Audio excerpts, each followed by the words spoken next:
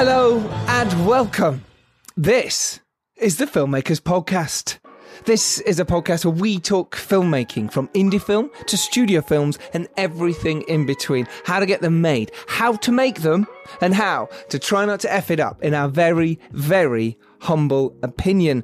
Today, we are joined by the fantastic director Abe Forsyth and his film Little Monsters, which is out now.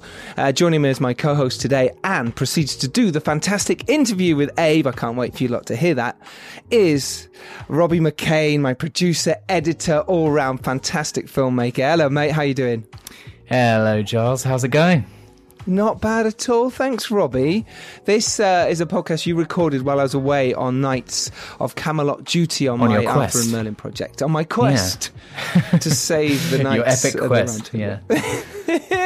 It was indeed. It was indeed. So tell us about the podcast with Abe. What can we learn? Abe is a lovely, lovely guest. I really enjoyed interviewing him. And I highly recommend you check out his other films as well as Little Monsters, which is out now. I believe it's still showing in some cinemas, if you can find it. It was released on the 15th, but it was also released day and date, so you can watch it digitally on demand if you want to as well. We talked about humour, using broad humour, but then using humour for satire. We talk about his casting process. We talk about seeking inspiration from film festivals. We talk about how to do black comedy in the age where our kind of real life can seem a little bit crazy as well. So yeah, we talk about all sorts of things. Brilliant. It's a great chat. Can't wait for people to listen to this. I think it's fantastic.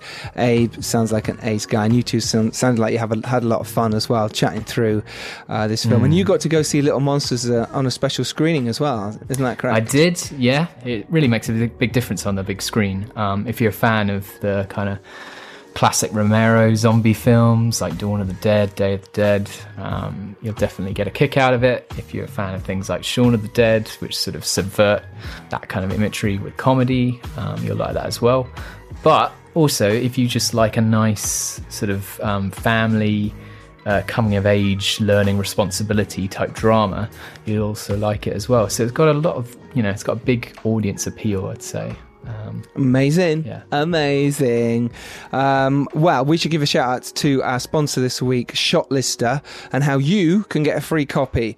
Myself and a special guest will be joining us halfway through. Obviously, if you listen to this podcast possibly regularly, you might know who it is. Robbie, I think you know who it is. That'll be halfway through, and we'll tell you how you can get your hands on a free copy of Shotlister app, which I highly, highly recommend. Also, this week, Raindance are back, and they're giving you 20% off their short film masterclass with Ali Mashayeki. Normally that's quite a lot of money, and you get 20% off, so it's totally worth it. You can learn how to get your short film financed, produced into festivals and sold, and that is on Saturday the 30th of November, so that is this Saturday. It's soon. It's literally now. So if you want that 20% off, you can get the code, which is short film. Just type that in as you're paying, and you can get 20% off from the Filmmakers Podcast, because we're lovely and Raindance are lovely, and why not? Love a good and I want to give some masterclass. shout outs as well, Robbie, this week to the fantastic The James Hughes, John Cowdell, Grey Hill Films, Sarah Thomas, Eric Garson, Darren Hosh, Martin Neely, Diane Knight, Kelly Jubilee, and Adam Jenkins, whose Game Over Short won at the Performance Insurance Short Film Festival, which I attended the other day with Dom Lemoir. Amazing. And we talked to him about the Make Your Film event, which is on December the 10th. If you've not got your tickets yet, it's going to be a brilliant event. 6th one, can you believe it, Robbie? Yeah, the Christmas special as well. So you and Dom going to be dressing up as Santas or small kind of elves of some kind? I think Dom's more of an elf, and I'm more of a reindeer. You're more of the Santa. Oh, you're a reindeer? Okay, that's a bit rogue. All right. So we've already got Deborah Haywood coming along as one of the guests, and we've got Stuart Brennan as well. Linked to all those things are in the show notes.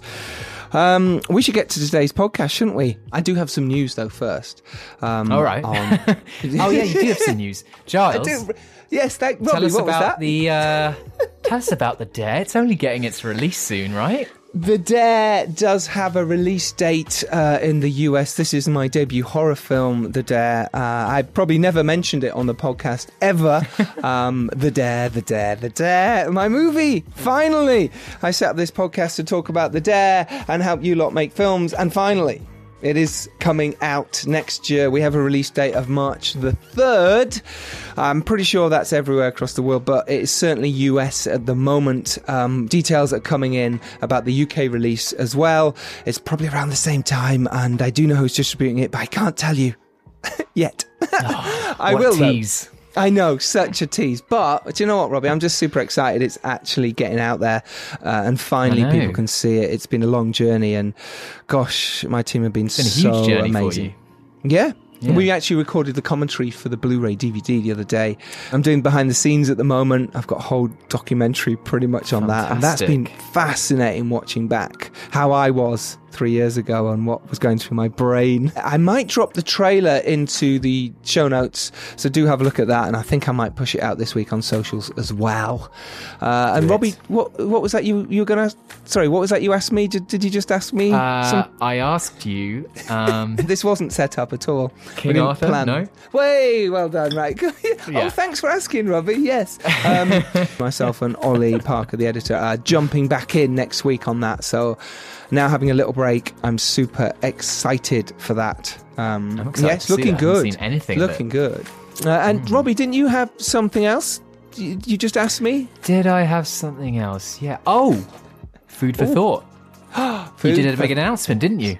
Yes, we did an update, myself and Dan Richardson, who hasn't been on the pod for a while, but we'll be back soon. I missed out. Yeah, we've been editing and getting it ready. This is our vegan documentary, and we raised a decent amount on crowdfunder, and I'm super excited. So hopefully that will be ready the beginning of next year for us to then move deep into getting it even better and seeing what we've missed and what else we need to shoot. But it's nice that me and Dan connected again properly and really sat down and went through it all. So yeah, super fantastic news. Food for Thought documentary coming your way. And do subscribe to us. Do follow us on the Twitter @FilmmakersPod. And if you like this, do pass this on to your pals. That's how we grow. That's how we get bigger. It's hard enough for me and Robbie to keep promoting this. So do your best. Subscribe. Give us a 5-star review on iTunes if you can. And if you are listening to this on Stitcher or SoundCloud, do jump over to iTunes and just do subscribe. It means the world to us. It makes a big difference because those numbers from SoundCloud and Stitcher do not pass across to us. And hey, if you want to be on the podcast, if you made a feature film, get in touch. We'd love to hear from you. If we've inspired you in any way and you've gone out and made a film, we'd love to hear from you. Make it happen. And finally, The Heartless. More things to talk about. It's too many now. We're doing the showcase on the 5th of December. We have spent all week at MV Post. Shout out to MV Post, making it look amazing and sound amazing. And this is the teaser for the Heartless TV series. And yeah, it's super exciting. I am really excited to show that. It's cool. It's very cool. Right, get to today's episode. Robbie sits down with the fantastic Abe Forsyth. Enjoy and go out there and make your film. Be inspired. Enjoy. Enjoy, listeners.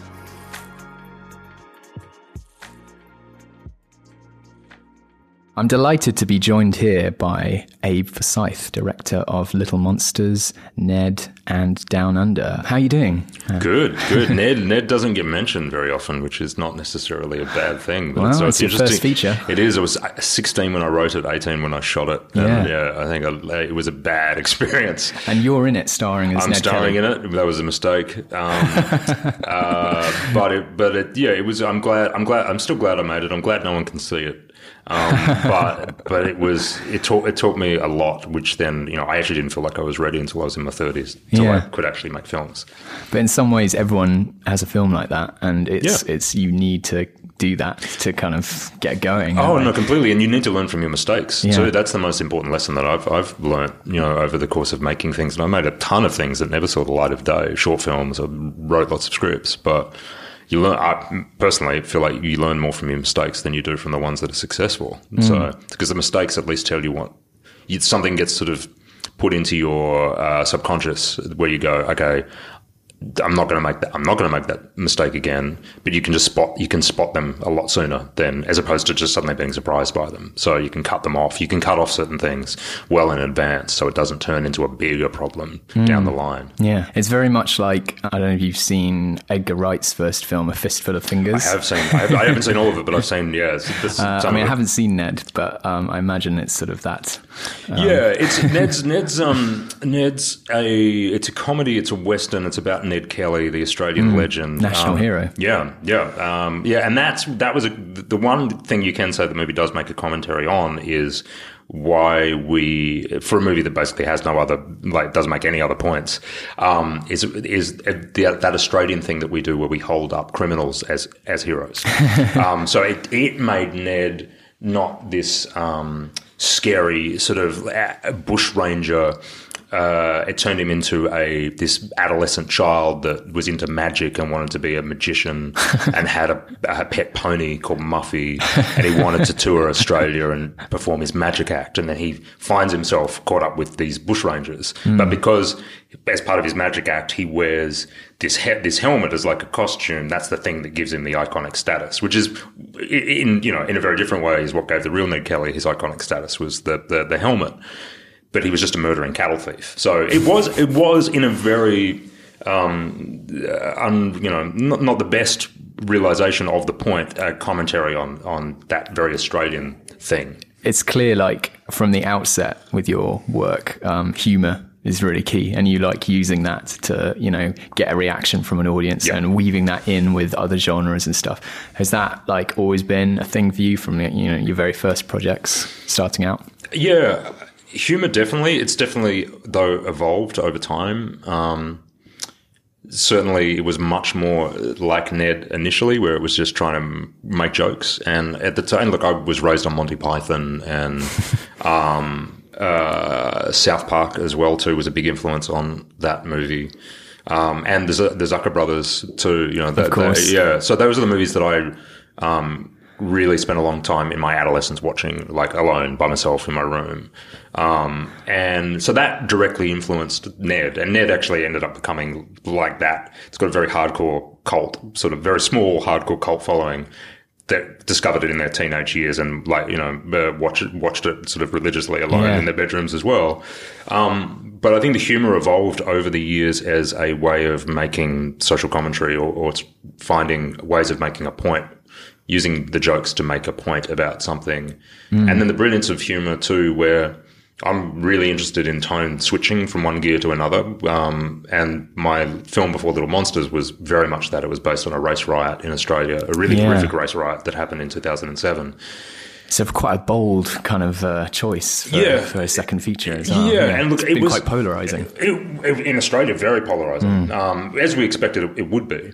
But it was also, before that, I made about 3 or 4 short films which had used humour as a way of making a satirical point to some very Australian things. And they were successful in this short film festival called Tropfest, which is it's the world's biggest short film festival every year in Australia. It's been going since the mid-90s. And it's changed a little bit as time has progressed, with the advent of sort of digital and everything. But when I was in the festival, you'd have 150,000 people in this beautiful park in Sydney come and watch these short films. So there's top 16 films out of 1,000 films entered that get played on the night, and you win prizes and etc. It wasn't really, I wasn't entering it for the prizes, but I was entering it to try and just have an audience watch something. And then the what it takes to distill an idea into a short film that should be 7 minutes long is part of and they had to include an item every year. Every film had to have this item somewhere or another. But I took the approach of going, okay, try and make a point, but also try and do it in way less than 7 minutes. I wanted to try and do it in 2 or 3 minutes. So that was really good thing for teaching me how to the economy of storytelling. And so I'd done a number of those that then led me to go, oh, okay, I think there's something about using humor to make a point about some ugly stuff and make people, when you make people laugh at something that it maybe is something that you shouldn't be laughing at, what that can do and what that can say about the subject matter by taking that approach versus doing a drama. So that's what the Down Under, the Cronulla Riots movie was they took that approach. It's a very kind of because you're mixing dangerous chemicals there almost. It's like not many people would choose to work in that genre. I think it's fun though because it you have to question everything that you're doing. You question with whatever you're doing. You question every choice. You're an idiot not to. But particularly if you're starting to deal with real issues, you need to be 100% sure of every single choice that you make. And when you're 100% sure of them and then they end up in the movie, there's always going to be people that are going to criticize you and say you shouldn't do that or you shouldn't be allowed to do that. But if you can back up everything with, well, no, I can, and this is why, this is what this says, maybe you're just outraged because you're outraged for the sake of being outraged, which I understand, but I can stand behind this and everyone that's working on this can stand behind it equally with me. So it's a really good way of really forcing you to make consider every single choice, and particularly on that film for me too, because it was dealing with, half the cast were Middle Eastern, so I was dealing with a lot of cultural stuff that I had no direct experience of, but I was very adamant of casting in those Middle Eastern roles people that were portraying their own culture, so they were able to teach me, and we had advisors as well, but it was really important that they were able to take ownership on what we were all doing, because culturally that's what they were doing as well too. And the ultimate irony being we didn't have significant blowback from the Middle Eastern community. We had blowback from this very particular Anglo community, which objected to the movie being made. And the worst thing you can do to a large section of the Australian population is accuse them of being racist. We're one of the most racist countries in the world, which is saying something. Closely behind the UK. Yeah, well, but look, we were all dealing with it in different ways. But that why I made that movie too was I felt like that riot that we had, it was literally a riot on the beach in 2007. It was a very Australian thing to just not deal with it. We just pretended that it didn't happen. I was like, are we fucking kidding? I was like, it was 2010 and I found out I was going to be a dad. And it really made me go, shit, what kind of country am I bringing my son into where something like this can happen? And we all just make believe that it didn't happen, but because I was like, it's going to happen again. So I wrote the first draft in 2010. We released it in 2016. And then by the time we released it in Australia, that was when Donald Trump was coming into power, and all of a sudden I was like, "Oh fuck, here we go!" Like I was right in that it is going to happen. It is happening again. We had an ultra right wing politician called Pauline Hanson that came into power again around that same time too, and it was there's a whole just digressing, but there's this point in the movie where these Anglo-Australian characters are having this.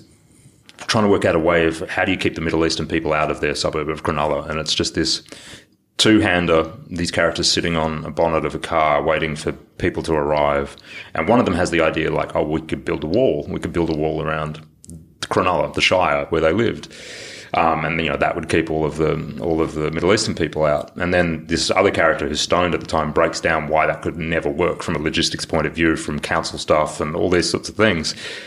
So that was written in 2010 as me deliberately going, what's the stupidest thing I can think of to deal with this kind of problem? If someone lived there, what would they think is the best way to deal with this? And then when we did the premiere in the Sydney Film Festival in 2016, the week before the premiere, Donald Trump had said, build a wall, we're going to build a wall. So it was one of those really just bizarre moments where, and everyone, of course, recognised it was 2,000 people watching the movie. It was an amazing moment of everyone just kind of having a shared sort of experience of like, what the fuck is happening again? But a really, just an interesting moment, and why I'm more interested in trying to make things that kind of reflect either where we've been or where we're going. So that's Down Under, and yeah, highly recommend people checking that out. If you like to be challenged by your films, if you like films like Chris Morris, he's just released a new film of the Day-to-Day and Brass Eye and Four Lions, and it's very much. And I think, the fact you made that at the time all this stuff was happening is probably shows quite a sort of prescient thing, or I don't know whether that was timing or whether you kind of could see sort of the trend of way things were going. Yeah, I think personally in Australia I could just sense that it was going to happen again. And I wasn't expecting it was going to happen again on the world stage the way it has been happening. But, that's a very bleak film. It ends in a very... It's a comedy. It's meant to be provocative. It was meant to... When people hear about that movie, very much on purpose, it was meant to be like, oh, it's a comedy about the Cronulla riots. And people will go, a comedy? And it'd be like, yeah. But then they go into it knowing it's a comedy. But then the opening of the movie actually is a dose of like, we use real footage from the riots and smack people in the face and go, yeah, you thought you were seeing a comedy, but have a look at this. This is what really happened. So you kind of beat people up like in the first 2 minutes.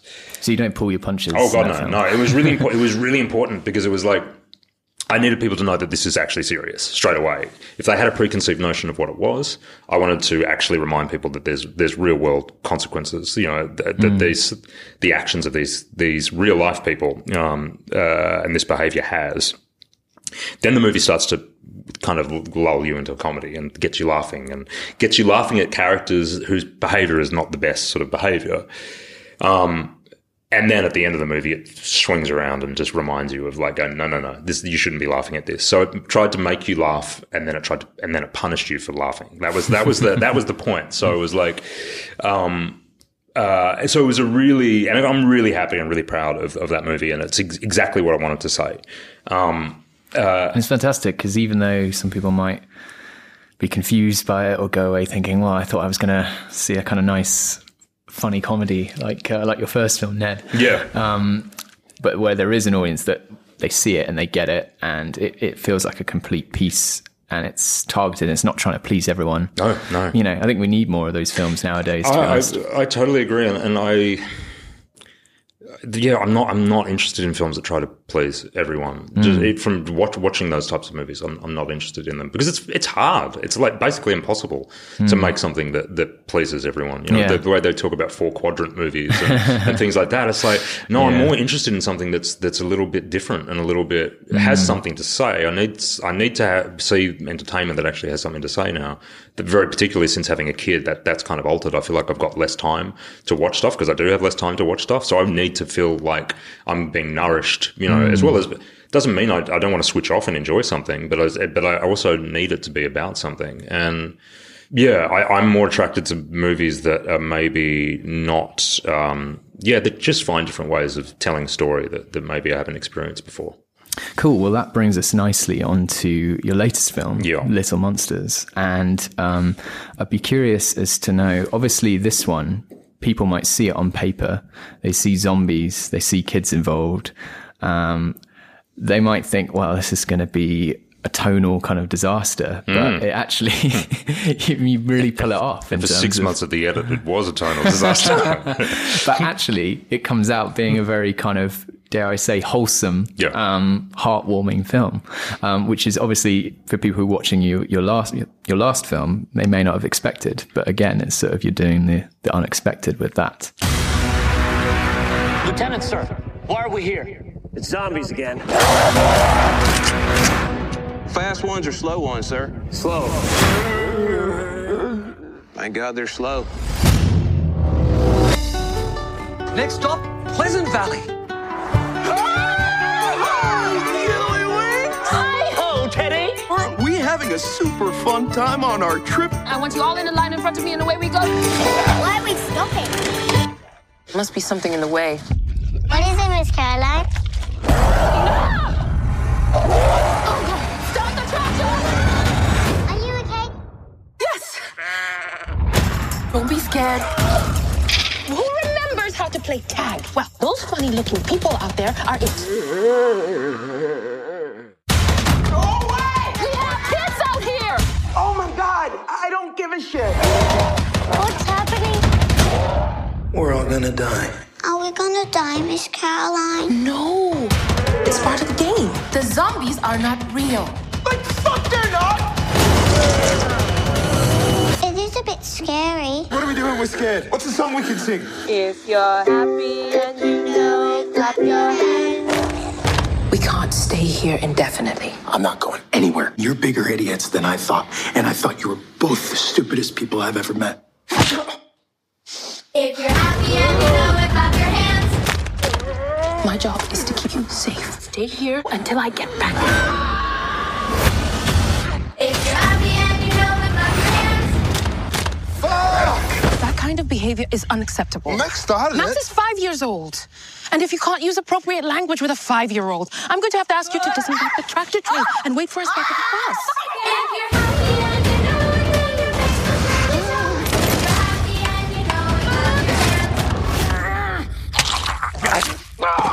How do you like it, huh? Oh, God, what have I done? Ew, what's that? Oh, I got caught in the middle of a jam fight. Don't taste it, okay? So how did that come about, Little Monsters? And with the development process, what was your first step towards making it? I was writing something else at the time. This was when Down Under had just been released. I was writing something totally different. It was like a kind of black comedy drama set in the outback. And I was struggling with it. It really wasn't working. I was just finishing the second draft, beating my head against the wall. And then I went on a school excursion with my then 5-year-old son and his kindergarten class and his kindergarten teacher. So 25 5-year-olds and his teacher. We went to this petting zoo. And it was just a random moment on this school excursion where we were driving on this tractor train. This woman got off the tractor train to investigate something. And an idea just popped into my head, which was like, what if that was a zombie? And it wasn't like, and I don't know why it popped into my head, but it was like, as you do. Yeah. And then it extrapolated into, well, how would you protect 25 5-year-olds from being eaten by zombies? But then it's like, but it's not just that, is it? You also have to stop them from being corrupted by all the horrible stuff that they're going to be exposed to. And I remember thinking, well, if there was a zombie apocalypse and my son was caught in the middle of it, I'd be actually really happy with his kindergarten teacher, that I would trust that she would be able to look after him. And that's because my son was born with some health conditions. Some of them are, he's got multiple really scary, life-threatening food allergies. And he'd never been out of my care until he went to kindy. And it was terrifying for me sending him to kindergarten. And he just lucked out with the most amazing teacher who really allayed my fears of, his health concerns that she had to look out for. But also I saw her open him up to the world for the first time, the world outside of me. So suddenly there was someone else that was really influencing the way he perceives everything, and so it was one of those moments where it was like, I really appreciated what kindergarten teachers, I knew what teachers do for us, but kindergarten teachers specifically, I don't think I'd ever really considered that. So then this idea about the zombie, blah, blah, blah, and everything, it just opened the floodgates of, I called up my producer at the time who did Down Under with me, and I said, what do you think about this as an idea? Because she'd read these drafts of this other thing I was writing, and she was like, oh, no, I think that's really good. And then within 3 weeks, I'd had a really rough first draft. Like, it just poured out of me, because what was happening was I was able to put everything my son had taught me at that point in our lives into the movie. And the movie is obviously, about kindergarten teachers, but it is a love letter very personally to my son. And it's, so the characters were all created around those things that I knew I wanted to say, which he had taught me. But it's literally a treasure trove of references, very personal references, very specific and personal references to my son, which he won't be, because he can't watch the movie until he's older than he is. He sees some, he sees movies. He's 8 now, and we just watched Fury Road the other day. Oh, wow. Okay. Yeah, I watched the movie beforehand to just really check. And he knows about movies and understands what's real and fake because he's been on movie sets before. He plays a zombie in Little Monsters. We watched Aliens recently as well, which he loved. So I know there's so many people that feel like you shouldn't be showing kids this, but he's totally equipped and loves, and a good reminder for me of the power of just great storytelling, and how, and that's, I'm going to digress for a second, but that's my problem with cinema now is I need to go back and rewatch the kinds of movies that were generationally we were watching when we were kind of growing up, the James Cameron movies and George Miller movies. So it was very personal. The long-winded way of saying it's a very, very super personal movie for me, this one. And as a result of that, I was able to communicate what this movie meant to me, what it's about, what I wanted this movie to say, to everyone that came on board, and that really was something that got people excited and want to come on the journey of making it with me. It's really amazing. I had no idea about the personal connection. I appreciated the Aliens reference towards the end with the Mr. Frog character. Yeah. Frogsy, yes. Frogsy, yeah. That was nice for those in the know. First of all, I'm curious as to how you get something like this funded, because, you know, you're showing it to people, you're saying it's a zombie movie, but half of the main cast are kids, or more than half, you know, pretty much all the main cast group are kids. Yep, 5-year-olds. But we want to go hard on the gore and the language and the characterizations of some of the people. We all know that in zombie movies, some of the scariest thing is how the people themselves turn into monsters. Yes. And of course, obviously that happens with Josh Gad's character. Oh yeah. How do you sell this kind of movie? Well, that for me is what the movie's about. It's about the way a child sees the world and the way that we can see the world, and the best of human behavior, which is shown through Miss Caroline and her kindergarten class. And Dave's sister, Sarah, too. Tess. And then the worst of human behavior, which, you know, Josh Gad's character represents, but also the character of Dave represents at the beginning. Teddy McGiggle. And he's like, so he is it was really important for me that this movie didn't exist without those two extremes. And I knew I wanted 5-year-old kids in the movie. They had to be 5 years old, because there's just, you can't fake the way a 5-year-old acts and interacts with the world and the way they perceive the world. But I was also like, but if we're really gonna push that and make it work with 5-year-olds, which is not easy, we then need to go as far as we can with the really horrible behavior that the adults do as well too, because that for me was always the point. One doesn't exist without the other. So for me, it was great because there was an excuse to be extreme with the comedy and the language and the gore, because I always was able to ground then the heart of the movie and what this movie said with Miss Caroline and the kids. But in terms of financing it, that was something that I was able to really talk through and in detail about. One of these things doesn't exist without the other. We need them both for it to work. But we were really lucky. My producer, Jodie Madison, who did Down Under with me, we had a difficult release with Down Under, but we had a great screening at Fantastic Fest over in Austin. And as a result of that, we met some of our producing partners on Little Monsters, who just saw Down Under and loved Down Under. And when we met with them, which was just a sort of general meeting of like, you know, we love this movie and would love to do something with you. Do you have anything? That's when I put the Little Monsters script down in front of them, and then they were kind of on board the next day, and we were off, and we raised a certain amount of private money, but then we got the rest through government from Screen Australia in Australia, who had financed Down Under, and also tax breaks and incentives and things like that. So we were able to take sort of $2 million of private money and turn that into as much as we needed to make the movie. And for those who don't know, Fantastic Fest, obviously an amazing festival of eclectic kind of horror. It's the best. Some sci-fi stuff, you know. So it almost actually, you saying that, it makes perfect sense now that it's almost like a film that was born for Fantastic Fest or one of these festivals. And I really wish Little Monsters could have shown there too. It missed it just because of some other festivals. But and look, you know, this has been a great year for me to go and experience festivals around the world, and ones I always dreamed of attending.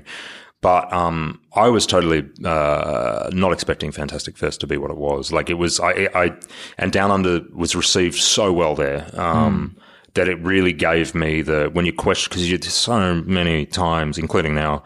Not specifically right now, but you question, why do you do this? Like, why do you put yourself through the hell of making something? Yeah. And Fantastic Fest was just a real reminder of like, oh no, this is why you do it. You do it to share it with people like this, and to be able to talk with people about it, and the way those conversations lead to other things. And you know, I've made some really great friends from Fantastic Fest. One in particular, this director called Chris Peckover, who had a film called Better Watch Out There, is just making his next movie with some of the producers of Little Monsters, actually. And just to make connections like that, where you realize, oh shit, there's other people out there that are in exactly the same position that I'm in. Even if you don't have a film playing, Fantastic Fest, it's so good to go to. Austin obviously is an amazing city, but it's like, and that's something that I have now really, I appreciate, and I've noticed is, it's tricky coming to Sundance this year. Was incredible. Could not have gone better. We had the for all intents and purposes, the fairy tale experience there, but it was tiring, and it was like, and there was so much pressure in wanting it to be received well. So you obviously,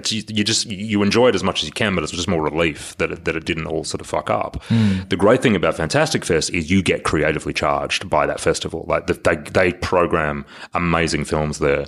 I mean, I saw what I consider now to be my favorite film of all time, which is Raw, the French cannibal movie. So it was having the experience of Fantastic Fest, seeing that movie there really gave me the inspiration and the creative drive to go, okay, I think I can do this again. Yeah, and that just kind of puts a testament to the importance of festivals and going out there and meeting other filmmakers and stuff. Fantastic. Yeah. And like I said, one thing I love, what I really love, and what I notice that I don't get to do as much as I'd like to, and that's partly because I'm raising a son and trying to like fit work in around that. So I have no social life, literally no social life. I just really occasionally enjoy just meeting up with people. Either I know them or I don't, but just to be able to have that common language of talking about movies and talking about story. Yeah. Like it's just, I really feel like I come away from those conversations going, oh, cool. I just kind of recharge part of my brain. Like it's really, really important because it's so easy to just become insular and forget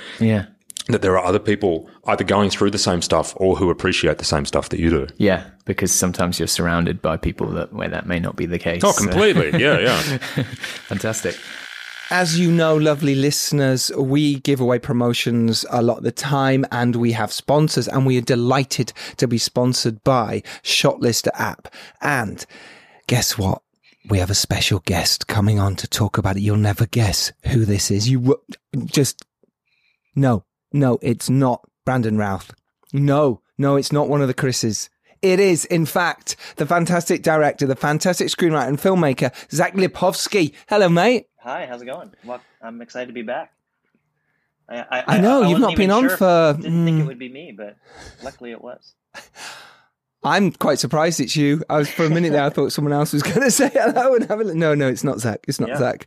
We're talking about your fantastic app. We should get Phil to do one of these ads next time because he's an avid app user.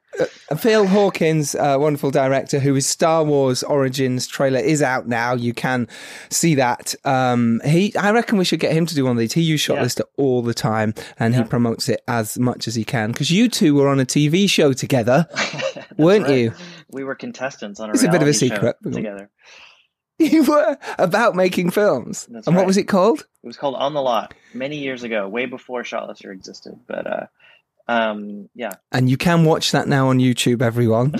Zach's like, oh, stop it. But we do, moving on. We do have copies of Shotlister to give away to you, lovely listeners. If you haven't got it already, you're crazy. You should get this. But before we tell you how you can do that, we wanted to talk to you about a little story about what happened with Zach when he was shooting, and he was supposed to be shooting with a helicopter. Yeah, well, I was making my very first movie, which was a monster movie called Tasmanian Devils, about giant man-eating Tasmanian devils. And amazing, you can get that now, by the way. You can watch it, it's brilliant. And there's a big scene with a helicopter. It wasn't like a real helicopter. It was like one that dangled from a crane and stuff. And the whole day was about this helicopter. And my whole shot list I had planned was about this helicopter. And the helicopter just didn't show up. The truck, and so we're all standing around. What happened? It just didn't show up. Yeah. Like, it didn't fly in. It didn't. Right, brilliant. Well, thanks. Like I said, it wasn't actually a real helicopter. Yeah, it was supposed to be on real. a truck, and the truck just was stuck in traffic or something. I don't know. So then we had to figure out what to do. You can't just stand around not doing anything. And luckily, with the app, it allows you to change your schedule with just the flick of a finger and move things around. And this film had been enough of a disaster that every day I kind of had planned for what to do in case there was a disaster, because every day there seemed to be a disaster. So I started seeing the pattern.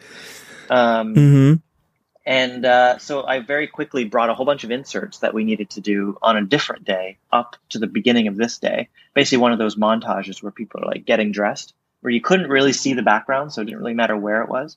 And so in the middle of this field, while we waited for the helicopter, we shot all these inserts because I asked the props guy, do you have all their clothes? Do you have all their props, all their gear? And he's like, yep. So for a few hours, we did all these cool inserts. And eventually the helicopter showed up. And we still made our day and actually got a bunch of stuff that we had to do on another day done. And that's kind of the secret of Shotlister, is that it's, with paper, you can't really change it once you're on set.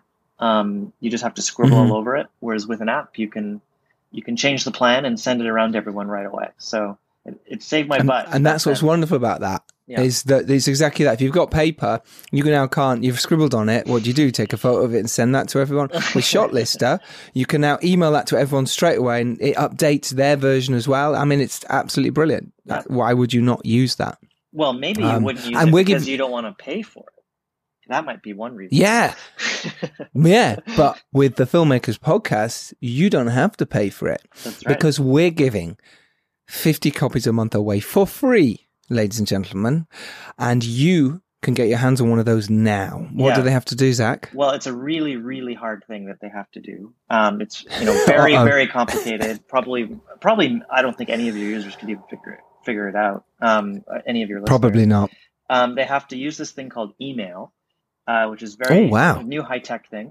And they just have to I think I've heard of it. filmmakerspodcast@shotlister.com and send one of these emails where basically they say if they want an Android copy, a Shotlister copy, or an iOS copy, and then we just send them a free copy. So if they can handle that, they can have a free version of Shotlister. There you go. You want a free copy of Shotlister? That's all you got to do. And you can have on links to this. Will be in the show notes. It's been a delight to have you on, Zach, talking about Shotlister. It is a wonderful app. I do love it. One day I can come on the podcast again. It'll be exciting. I'm sure you will be. And if you haven't listened to Zach's episode, which is 107, where he talks about his filmmaking, because he's a brilliant filmmaker, by the way, Freaks is out now everywhere. Is that correct? Pretty much, yeah. Check it out. Yeah, great. There you go. If you haven't seen Freaks yet, it's ace. So Zach is a filmmaker as well, so he understands filmmaking. So Shotlister is based around filmmakers making films. Get the link, get it, buy it, do it, and it's free. So you don't have to do any of those things. Just get it free. Brilliant. Zach, thank you very much. Links to all that is in the show notes, everyone. Zach, we might see you next week. We might not. It's a surprise. Maybe it'll be a secret. Maybe it will be Phil Hawkins, everyone. Till then, we're now going to get back to this week's podcast. Thanks, Zach. Bye. Bye. I want to talk about casting. So what was the process with thinking about the kind of actors you wanted and then also trying to go after those actors and trying to get them? So the first person that I thought about when I was writing the script was Alexander England, who plays Dave. And he's in Down Under, and I've worked with him. I know him very well. I've worked with him a number of times before. He was one of the few, if not the only person where I'm like, yeah, I think you can pull off the kind of the many facets this character has. It's difficult to sell, isn't it? Because he's very unlikable at the beginning. Very unlikable. And he has to show a lot of range in that role. Yeah, and it's and it's also, he kind of has to become. Also, it's his unlikely character, the journey that he goes on. It's unexpected, where it's expected by the genre, but it's sort of unexpected how he gets to where he ends up. You also need someone that can actually look good on camera and actually sort of like fill the role out physically, and so he ticked those boxes as well. But also, I'd worked with him on Down Under and knew what a great he's a partner in crime when it comes to making something. He's one of the loveliest people in the world, one of the nicest people to spend time with, but also surround people making a movie around too. And so I knew that he was going to be great with the kids, and I knew that, when then you had a character like his character in the first half of the movie doing some horrible things, that the kids would still actually be okay with him because he's just such a lovely, lovely guy. But then the next person that came on board was Lupita Nyong'o, who plays Miss Caroline, and that was very unexpected at the time because we'd started pre-production, so we're in like week 1 of pre-production, 7 weeks pre-production. We had a meeting with our casting agent, US casting agent, and she said we had a list of people, of names for that role, and they were great names. The casting agent said, you'll get one of these people. Any one of them would be really good, but now's the time. You've got a couple of weeks up your sleeve. If you just want to take a completely unrealistic swing for the fences, who is your ultimate Miss Caroline? And for me, that was Lupita. All the producers, the 5 producers, they were all on this call together. Everyone was like, oh my God, yeah, she'd be great. There's no way in hell Lupita Nyong'o is doing this movie. But I happen to be at the same agency that she's at within LA. Oh, fantastic. Not with the same agent, but the same agency. So that at least ensured that the script got put in front of her agent. It just so happened timing-wise, she'd just finished shooting Black Panther. She was looking for something very different, completely sort of unexpected. She wanted to get into comedy. I think her agent put it in front of her and said, doesn't get more unexpected than this or different than this. She did a bit of comedy in Star Wars already, didn't she? Yeah, well, no, exactly. Dipped her toe into that. But, yeah, she's great in that too. And, you can really appreciate her strength of timing in that role, in any role that she does. But for me, it was like 12 Years a Slave was like a high watermark of filmmaking for me. Yeah. And Steve McQueen's one of my favorite filmmakers. And I just was captivated by her. I've seen that movie a lot, but I remember seeing it at the movies and just going, because I didn't know who she was, just being blown away by her performance in that. So it's a very different role, obviously, to Miss Caroline. Absolutely, yeah. But I could tell through that and Star Wars, you was just like, well, she's the real deal. And similarly, and she's just been in Us as well with Jordan Peele. She's incredible in that. Another completely different role. Yeah. Well, she needs to be challenged too. She is someone that she doesn't want to do the same thing. She wants to. She's an actor that puts herself out of her comfort zone in order to reach the kind of incredible place that she gets to with her performances. So, I mean, you couldn't put yourself more out of your comfort zone with this movie that we did together. But so she just connected to the script, and she connected to some of the very truthful aspects of the story that, were the reasons why I wanted to make the movie. So within 24 hours, it was like, she's read the script, she really likes it, she wants to talk. So I had a Skype with her that night for 2 hours, and then the next day woke up to word that she was in. So like not even 5 days, it was like we went from, oh, wouldn't that be amazing, to fuck me, it's happened. That's fantastic. And it was really important for me because I was able to go to all the crew. Hey, guess what? This has happened. Lupita's going to be in the movie, and this is exactly the type of movie that I had told them that I wanted to make. And now that had been endorsed by someone of her caliber, sort of seeing it the same way and taking it seriously. So everything else just kind of fell into place after that. And Josh Gad, was the other key person that we cast a little later on. And he was initially unavailable when we were doing name checks, and we'd reached out to a few other people, but then we heard word from his team that, he's actually got an opening in his schedule now. Do you want to send him the script? And so we sent him the script, and I'm so lucky that it happened in this way now, because I think of some of the other people that we would have cast in that role who are great comedic actors that I admire a lot. But Josh was the only person, literally the only person out there that plays the Teddy McGiggle before the monster part actually really, like, he's a real kid show entertainer. Wow. So when he does switch into the monster, it's much more of a surprise because you don't see it coming.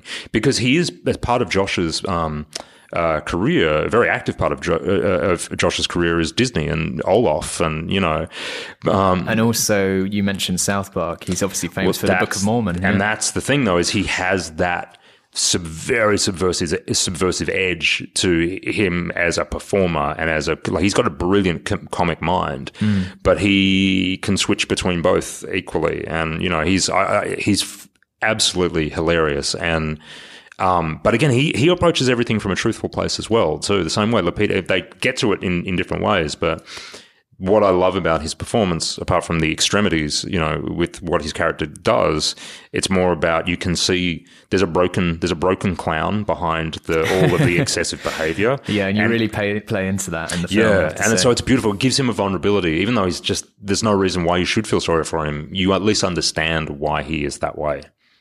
There's several moments in the film where you see the sinister underbelly of his children's presenter persona come out when kind of everything hits the fan, and he doesn't hold back very much. Oh no! And he's swigging bottles of antifreeze, to try and suggesting eating one of the kids. But it's like there's another version of that character which is like, Josh gave us everything we needed to shape it into what it is, but he gave us way more than we put in there too. There was stuff that we did a lot of test screenings with this movie, trying to get the balance right between all of the tonal elements. Yeah, so I want to talk about that, especially because obviously this film has zombies in it. You don't shy away from the violence. There's a lot of gore, and there's also a lot of kids in the cast. And you somehow kind of balance this tone where it never feels wrong that like these things are happening at the same time. It just feels like here's a kindergarten class. The kids are all really cute. They've been put in this situation. Oh God, I hope something doesn't happen to them. But at the same time, there's all this horror going on the outside world. Like, how do you go about balancing that tone, especially in the post-production? Yeah, not easily. I mean, if I'm being really honest, it was really, I mean, the shooting of it was one thing, and that had all of its own challenges. Let's talk about the shooting first then. Yeah. So actually dealing with the child actors on set and stuff. That was the hardest. And I knew that I wasn't going to be able to get kids to be able to play characters. I was going to need to find kids that could kind of be themselves and that were right for this movie. So we did 3 months of we saw over 700 kids, 5-year-old kids, and we did these really intensive workshops with these groups of 20, 30 kids. And eventually we did these workshops that go for 3 hours at a time. And that was more testing focus more than anything else. And you'd start to lose certain kids at certain points, which is really frustrating because you think, oh my God, this kid's amazing. He's going to be great. And then hour 1 or 20 minutes in, you'd be going, oh no, she's got no attention span for what we're doing. Right.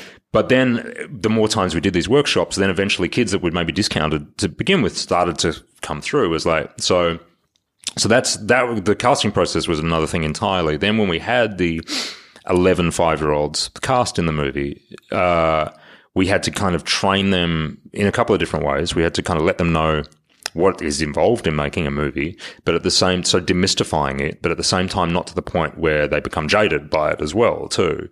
And that also involved getting them used to the zombies, because there were going to be zombies that they were seeing on set as well too. So our makeup and effects team one day did this workshop where they dressed up a zombie. We actually brought the kids into their studio, and their studio is amazing. They won the Oscar for Fury Road. So they've got this brilliant sort of studio filled with all these toys and monsters and things. But they filmed someone getting makeup put on them with time lapse, because it's like a 4-hour process getting the really scary makeup put on. So the kids sat in this room and they watched this actor, one of our zombies, sort of sit down and on the video say, hey kids, I'm going to get my makeup put on now. And then time lapse of you see all the layers going on. And then a door opened and the real zombie walks out, but he's still speaking with the friendly voice. So they were like, oh, and they found it really exciting and fun. Except for one girl who freaked out. And that was what we were testing. We were going, okay, well, because we can't have any kids during the shoot that are actually going to just be scared, even though they know it's fake. So we lost that girl, and it was a real bummer because she was amazing, this girl. So then Lupita, when Lupita arrived, she spent 2 weeks, she and I rehearsed together, but she also spent time learning what it was to be a kindergarten teacher, specifically within the Australian kindergarten system as well, too. She also learned how to play the ukulele. And so when she arrived and met the kids that we'd now cast for the first time, we introduced her as Miss Carolyn. We didn't introduce her as Lupita Nyong'o. She was their teacher. And still remember it vividly, Lupita walking into the room and meeting them for the first time, she was a kindergarten teacher. So they instantly felt that energy and just respected her as the teacher. Then it was about actually setting up the shoot. We shot it in chronological order. There was a limit to how long we could have the kids on set. So it was 5 hours a day, 4 days a week with breaks in between them. So we were engineering days around them and how we would get the best out of them. You would always get the best out of them from 9 till 10 in the morning, that hour specifically. So it was about us being ready and getting them on set bang on time. And that's when I could keep their focus just enough to get what I needed. But the first day that we shot with all of them, we filmed in this bus. It was during when the bus was broken down and they're saying shake it off. Yeah. And that was a bad day. And that was Lupita's first day working with the kids too. And I can remember her walking on and just this chaos that was in the bus too. And she's having to stand up in front of them, play a ukulele. Oh, it was like thrown into the deep end. We also discovered that day that one of the kids that we had cast, we think had been maybe not diagnosed, but had ADHD. So all of a sudden, halfway through the shoot, we had to actually replace one of the kids because we just went, oh, wow, not only is she not going to be able to make it through the movie, she's bringing everyone else down around her.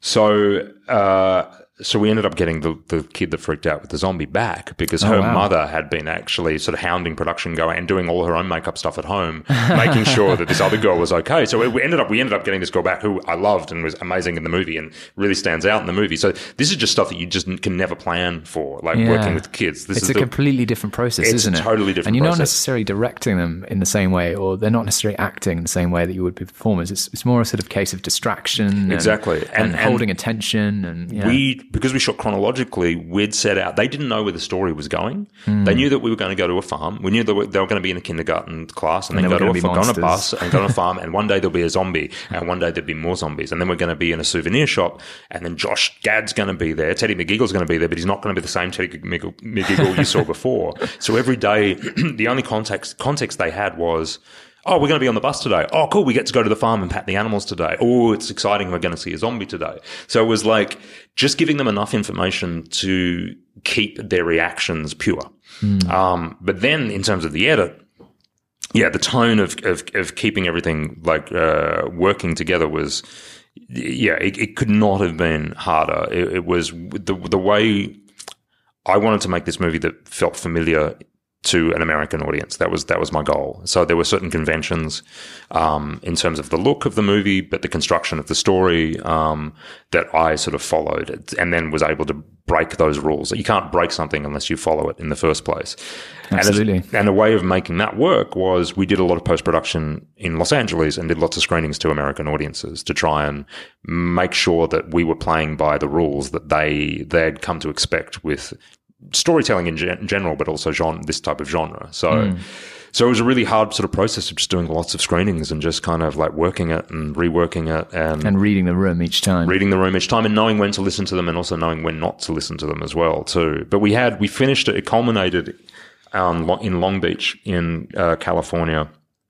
2018 in September, and we did a test screening there in front of 300 people, suburban Americans that didn't know anything about the movie other than Lupita and Josh were in it, and it was a zombie movie. And I was terrified before that screening, but that was the one screening that went through the roof. Like, it was like, we've actually now brought everything together, and they had no reason to get behind this movie. But that was the moment that we went, okay, we're good now. We can finish the movie. And also it was a really good moment for me too, because I was like, cool, I'm not crazy. It has worked with an audience. Anything could happen from this point. We could have a similar experience with Down Under with people. Like, there's so many ways that a movie can slip through the cracks. I know that personally. And, I have more experience of that than the other. So I was kind of emotionally ready for that.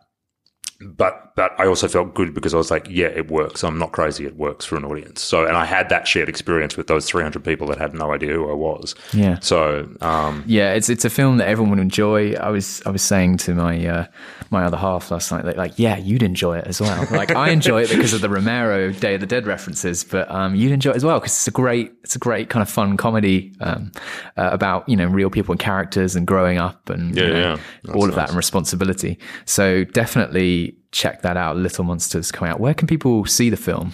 Well, it's going to be released in the UK. We're doing a day and date release. November 15. Yeah, that's right. In the UK. I'm most excited about the UK release actually out of all releases. I think it's going to go really well. It's definitely got.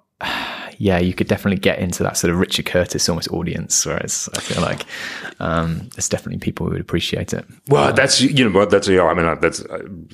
high compliment in terms of like Richard Curtis too, because talk about someone that knows how to construct a story for an audience. That he is, case in point, and he's a masterclass on how to do that. Obviously, this is much more eclectic and genre kind of thing. Yeah, but, like, I do Richard Curtis. I'm saying in terms of like you're there with like the human stories as well. So you can I can see like there being a crossover definitely with different audiences coming in, like not just the genre audiences. Notting Hill didn't have a scene where Hugh Grant bites a child's nose off. Yeah, more's the pity. More's the pity. Fantastic. And where can people follow you, Abe? Are you online at all? Yeah, look, I'm on Twitter, and I'm not really active, but I do. I let people know when things are screening and things like that. But I'm on Twitter at Abe Forsyth. I use it for some more keeping track of sort of filmmakers and things that I'm interested in. But yeah, that's kind of it. Fantastic. And you can follow the Filmmakers Podcast at Filmmakers Pod, and you can follow me at Robbie McCain if you're curious. So lastly, some advice, Abe, for some, filmmakers, maybe people who've made a few shorts, maybe they've made their first film and are looking to like move on into the industry and get up and get out there. I think I may have touched on it before, but I just think you learn more from your mistakes than you do from the things that work. So just be prepared to fail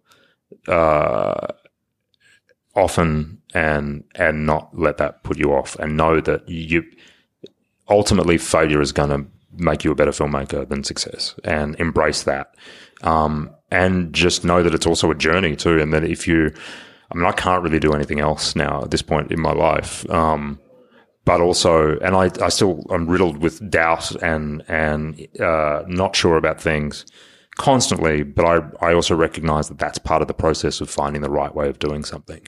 So embrace your doubts, because they lead to you finding the right way of doing things. Fantastic. That sounds great. Abe, thank you so much for your time.